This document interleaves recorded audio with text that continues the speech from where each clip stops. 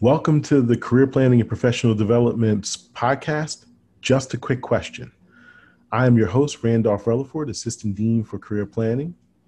I'm Merlene DeJuice, the Recruitment Coordinator. And I'm Courtney Jones, the Assistant Director of Career Planning. So today's topic is professionalism. Professionalism is a subject that gets brought up often in the world of legal education and the world of lawyers. The definition for professionalism is conduct, aims, or qualities that characterize or mark a profession or professional person. With that being said, we have a few questions that we think you might ask us or somebody in the legal community might ask when it's concerning this topic. So I believe Ms. DeJuice has our first question. To start us off, let's talk about some behaviors that are considered unprofessional for a law student. Okay, so where I like to start this conversation off is the fact that professional conduct for lawyers is oftentimes regulated or at least discussed by your state bar organization. And it is certainly regulated by the Supreme Court, usually in each state.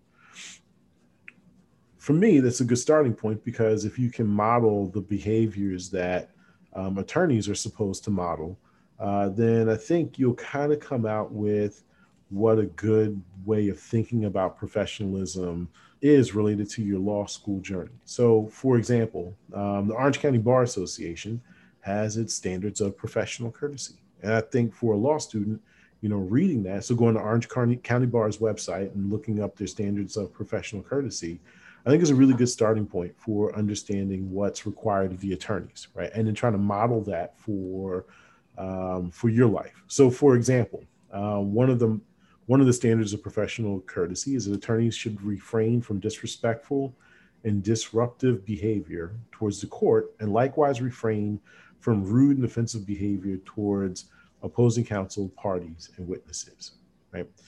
One, the way I take that as a lawyer is like, hey, it is required that I not be disrespectful or disruptive towards the court and not be rude or offensive to opposing counsel, parties, and witnesses. When I extrapolate that to the law school setting, I think it still applies, right? Like, you should not be disrespectful or disruptive to your classes, to your colleagues, to the professors. Refrain from rude or offensive behavior towards each other and towards the people that you come in regular contact with. And the second point that I want to bring up related to attorney standards for professional conduct, and even what you would consider to be a student, is that you're supposed to be professional in the public's eyes all the time, right? So for me, that means that not only do I have to carry on as a professional when I'm in the building on Beggs Avenue, but also in the parking lot, right? Also, if I'm in a normal world where I'm able to go to Popeye's Chicken again up the road, right? Like that, I'm back to being a professional even while I'm waiting in the line at Popeyes. So to me, the mark of a true professional is that it carries on from not only in the classroom or in the courtroom, but it extends beyond that. Ms. Jones, what do you think? So I definitely agree, but I think even beyond that, that our students always need to remember that unprofessional conduct can happen online as well. So the things that you post, the interactions that you have with the legal community, when you're in these different rooms, breakout rooms, or what have you, bickering and arguing about current events, having rude, strong, or offensive language, you're only a screenshot away from an ethical violation, right? So I think that these are all things that you really have to take into consideration. You can definitely have your thoughts and have your opinions without having to defend them, right, to a future employer or to your dean or even to your current employer. Just being mindful of what you're doing and what's being recorded. I think Dean Relaford and Mr. Juice, we were all in a great time that social media really kind of wasn't a thing when we were in school. So we didn't have a lot to worry about. We didn't have to worry about being at Ember on Friday and it being online on Friday. So I think that these are some things that you really kind of want to take into consideration as a law student and also as a young attorney, because you'll pass the bar before you know it. And you really want to have a great reputation once you get there.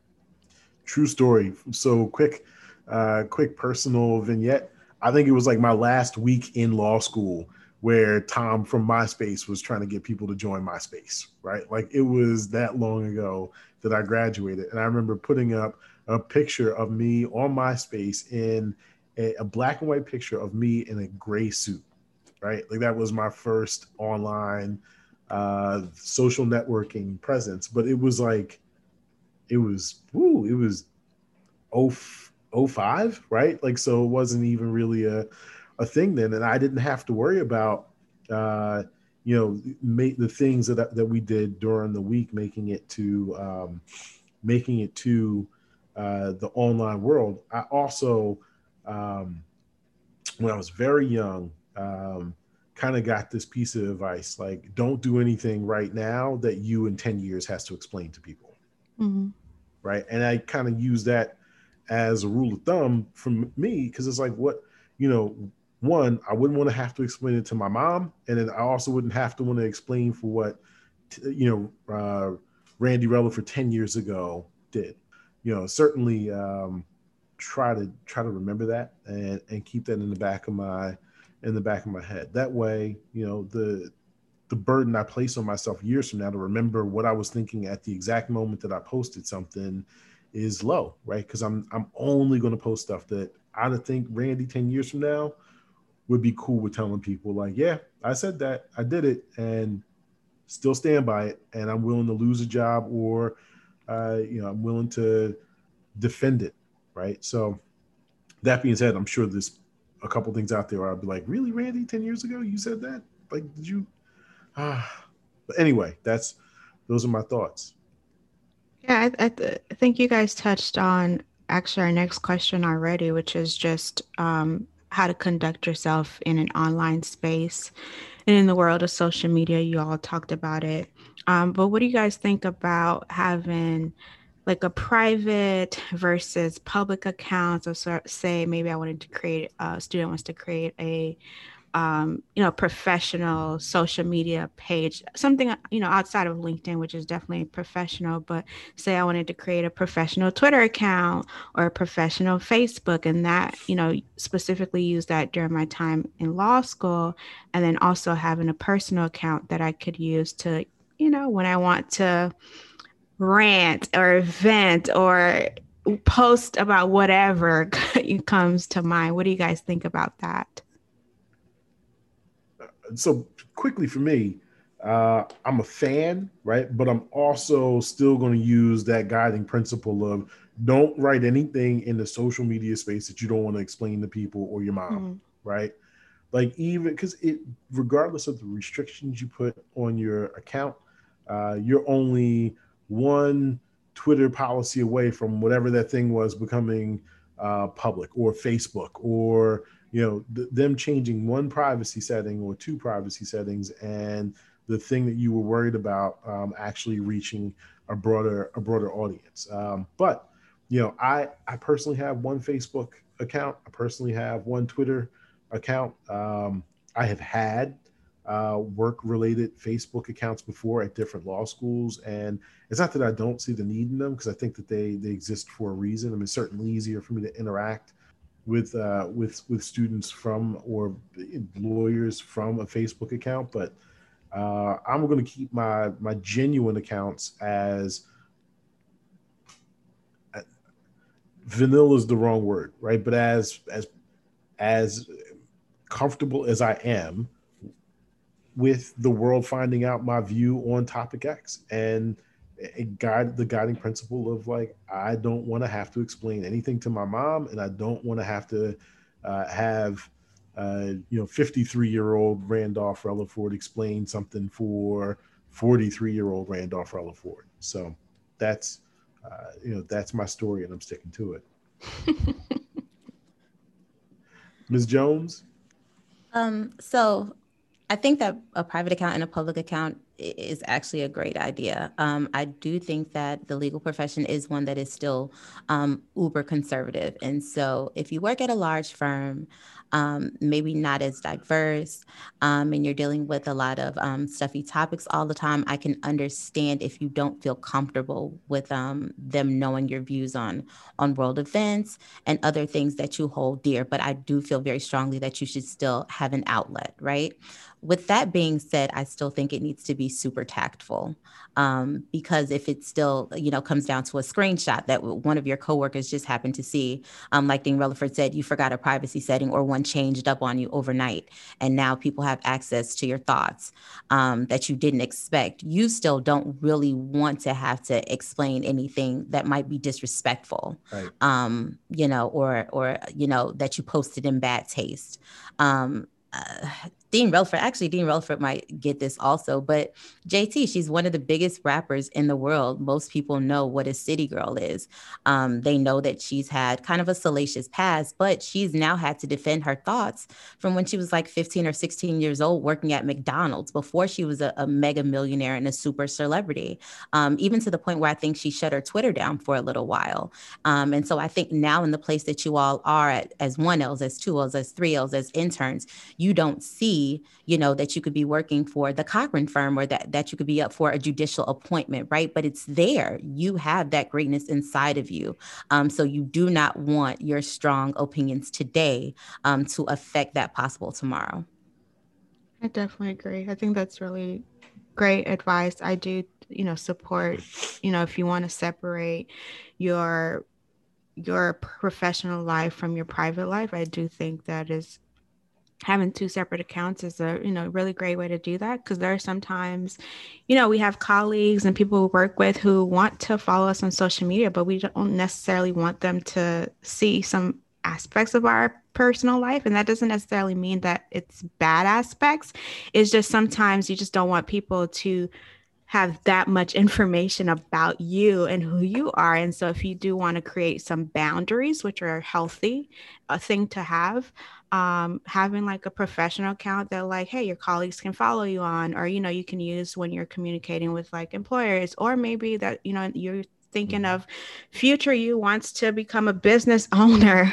Like, it's fine to have something like that, because you're creating your your public persona as this person, and part of your branding. So I think having private or public accounts, and having that separation is perfectly okay. But as Ms. Jones and Dean Relford mentioned, definitely want to be tactful, definitely want to be respectful. Whatever platform you're using, however you choose to use it, still be respectful, and conduct yourself in still a professional manner, and not have to defend anything.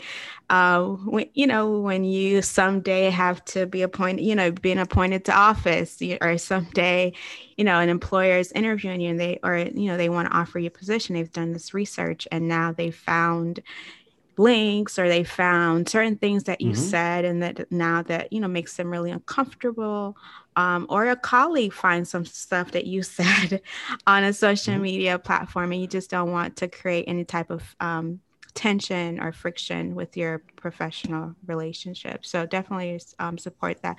How do you guys feel about like students following professors or staff or other professionals on platforms other than LinkedIn?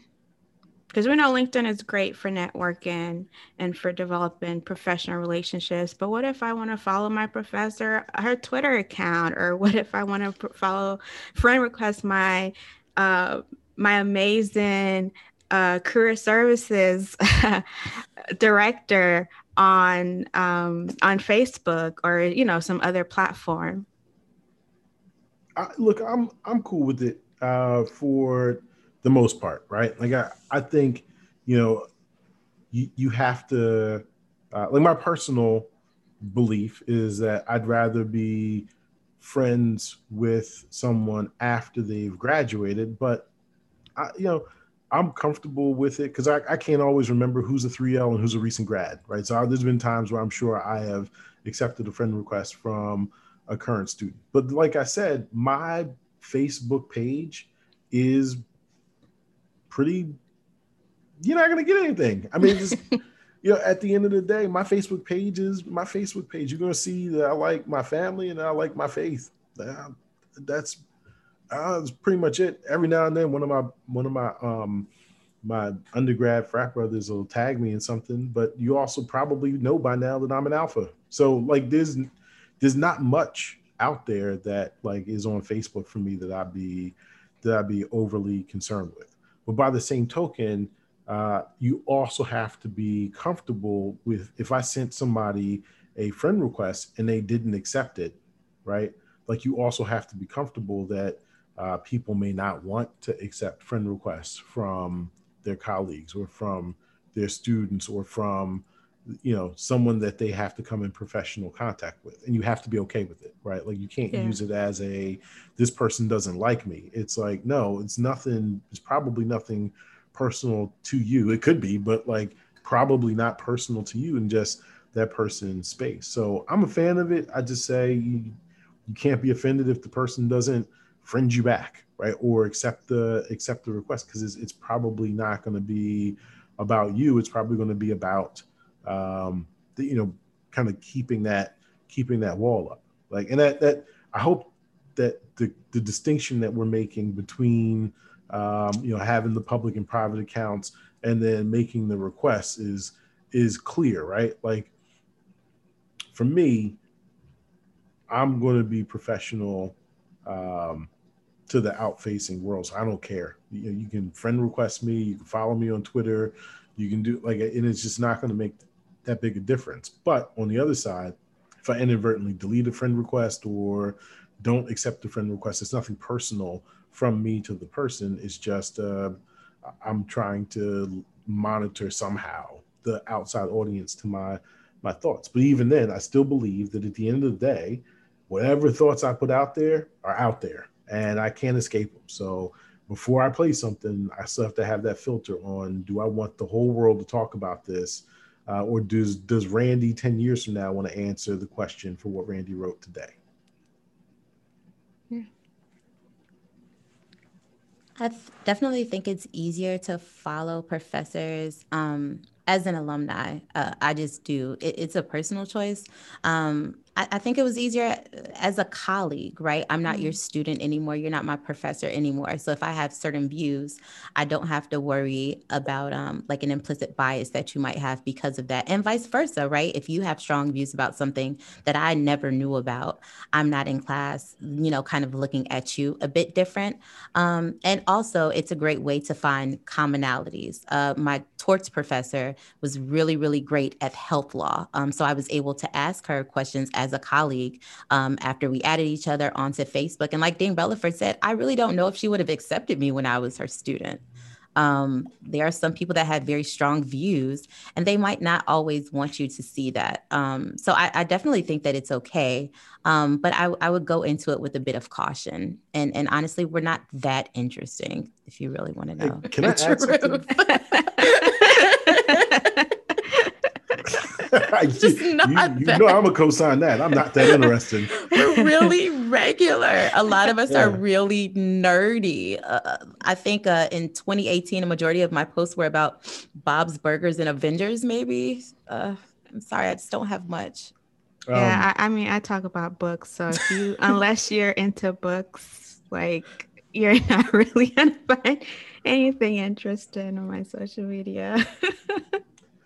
Students, one thing I would stay away from is giving your legal opinion, right? One, because you're not a lawyer yet, but like your legal opinion or legal analysis stuff online, I would definitely stay away from doing that. In fact, I'd stay away from doing that on the other line, unless you are trying to do it for your law firm or because there's ways to do it where you don't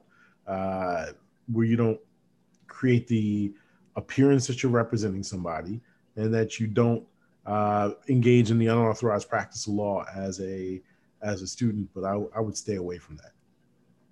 Again, a professionalism / ethics concern with online posting. Okay, so I have a question for both of you. What professionalism issues arise or do you see arising in emails? Um, so much. There's a lot that could happen via email because, for starters, it's really difficult to convey tone via email or to read tone via email. And so I think there are some times where you could send a well-meaning email, but it's not interpreted that way by the person. So there's a lot of miscommunication that could happen, even if you felt like you clearly expressed yourself.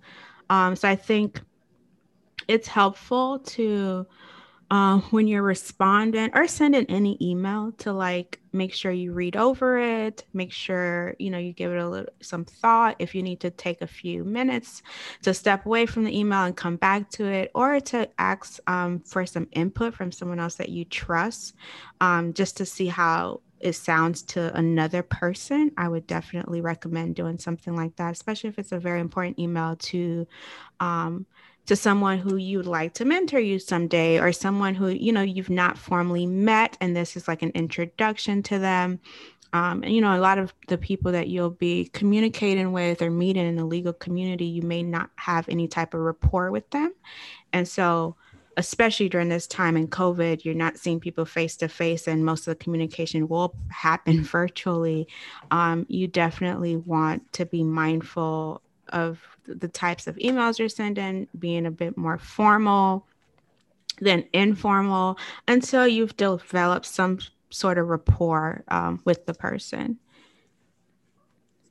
So absolutely, I think that a number of issues can arise, like you said, because you're not able to really get the tone of the person and a message. So that could lead to a lot of confusion. I'm not sure if you're joking. I'm not sure if you're serious.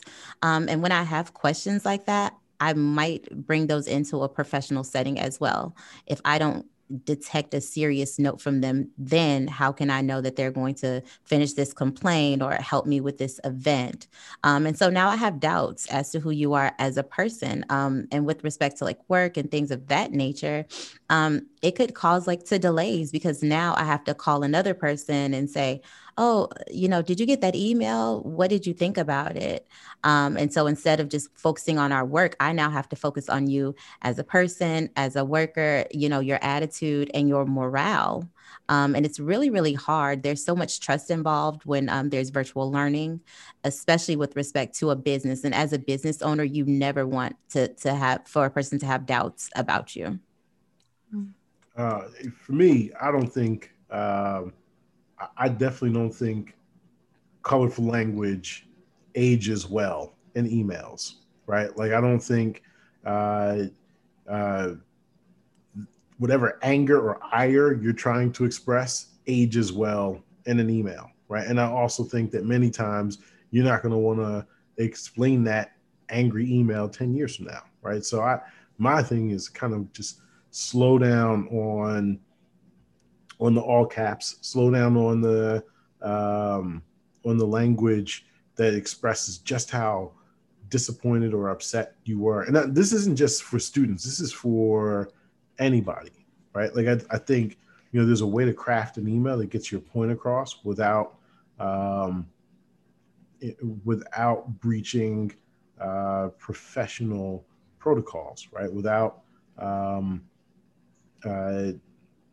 making or trying to make the other person on the receiving end feel small or insuperior to you. The next thing, I think, and I see this in email, and I don't think it ages well. Again, is hyperbole, right? Like uh, X, Y, and Z has happened a million times. It's like no, it's happened three times, right? Like, and if you want to say it's happened three times, say it's happened three times, but like pull the hyperbole out of your email communications too. And again, not just students. This is just more aimed at writing in general.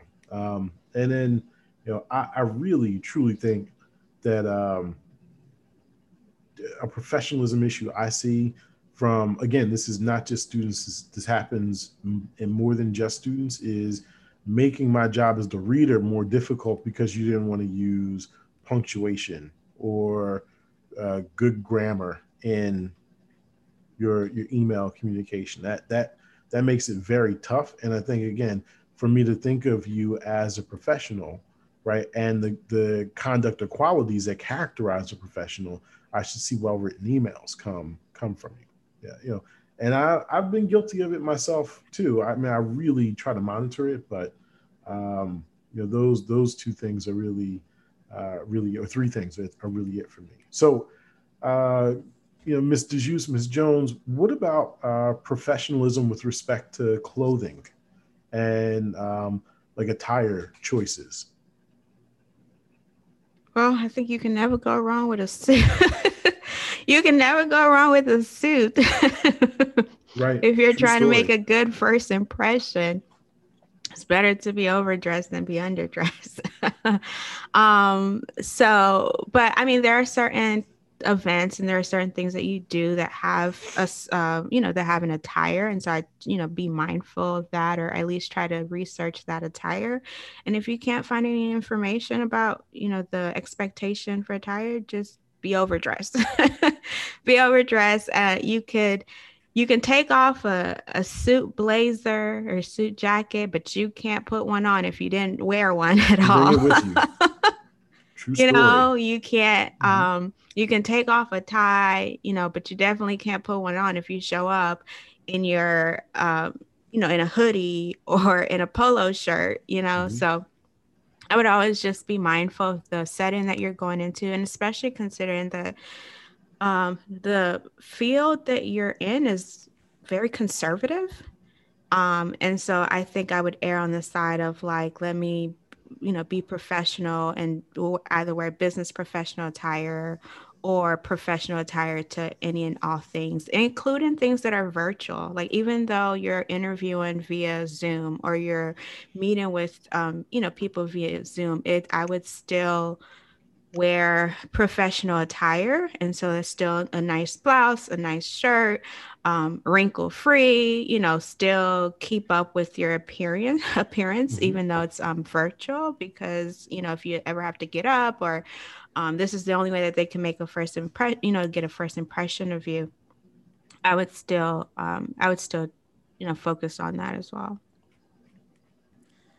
So I know that we have to go over these, particular topics, and I know attire is super important as a professional. But I would just like to go on the record as to saying, I don't think that FAMU College of Law students have an issue here. I feel like when they were in the building with us, they looked amazing every single day, and they forced me to step my suit game up. So I would just like to say that on the record.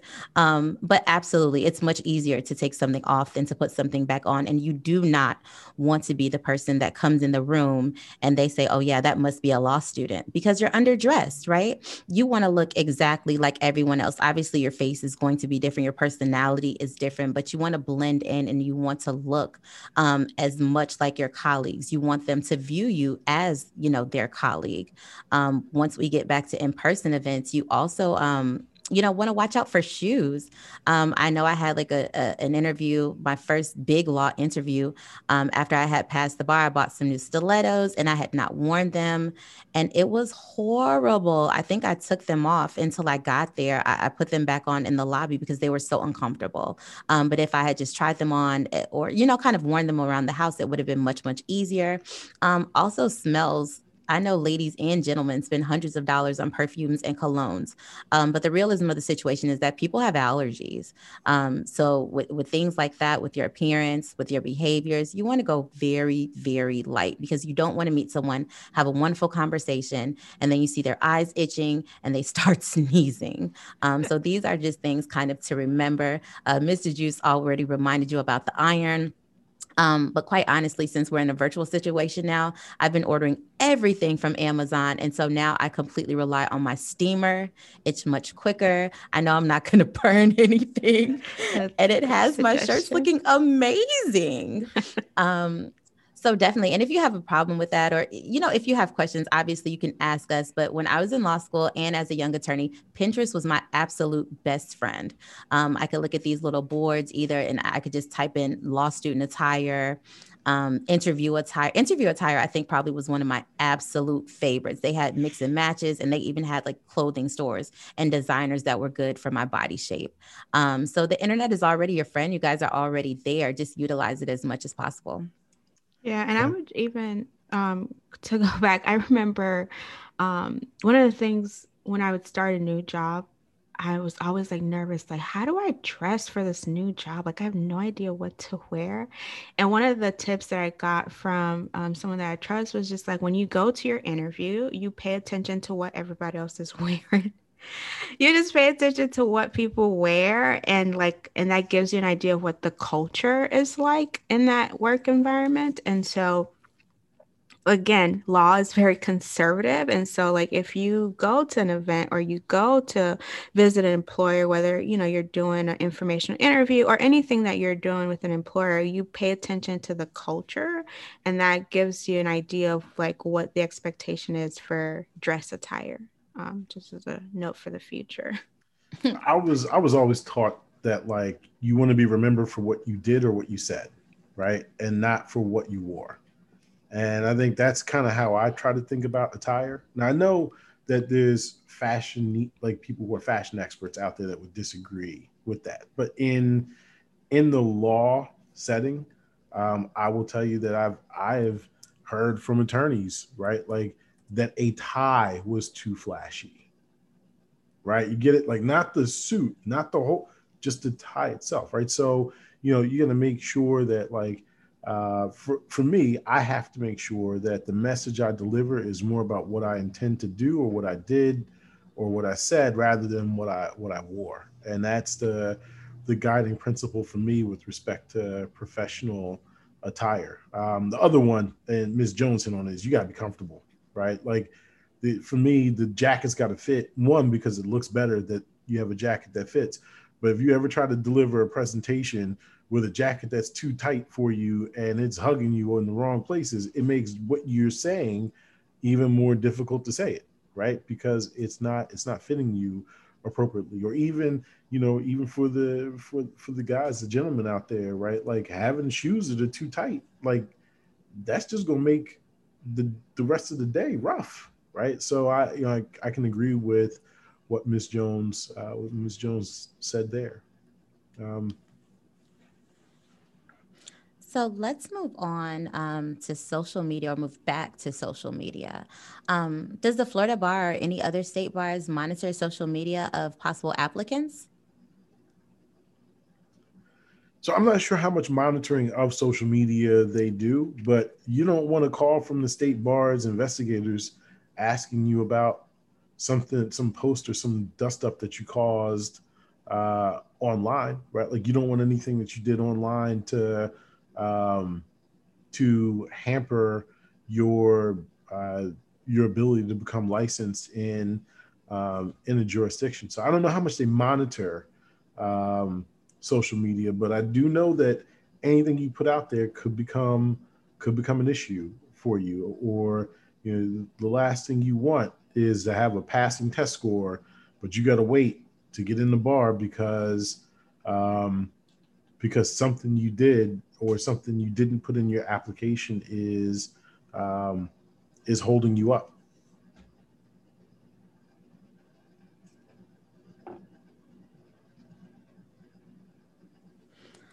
So, if there are any impediments, I guess, on someone's social media, do you think that it can impact their character and fitness application?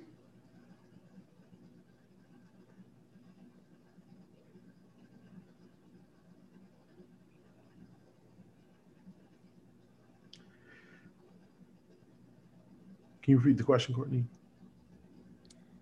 Could an applicant's social media impact their character and fitness application? I think anything you do could impact uh, your character and fitness application, right? And you have to remember that anything that's out there about you, um, one, if it's asked, you got to disclose it. Two, if it's not asked, you might have to explain it. I mean, um, you certainly have to remember that at the end of the day, uh, stuff that you've done in your past could impact your ability to pass the bar from a character and fitness perspective. And, to make sure that whatever it is you've done, you can explain. And again, I didn't have any character and fitness issues related to social media because I got licensed in 2005, right? So I can tell you that right now I would be doing a lot of things to protect my ability to get into the bar, the state bar of whatever that jurisdiction happens to be.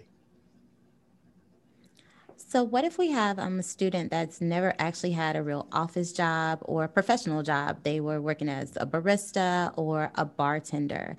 What can they actually do to make sure that their professionalism is up to par? Well, I think there are lots of opportunities. Networking is one way to get some practice and professionalism. You can always come and talk to us.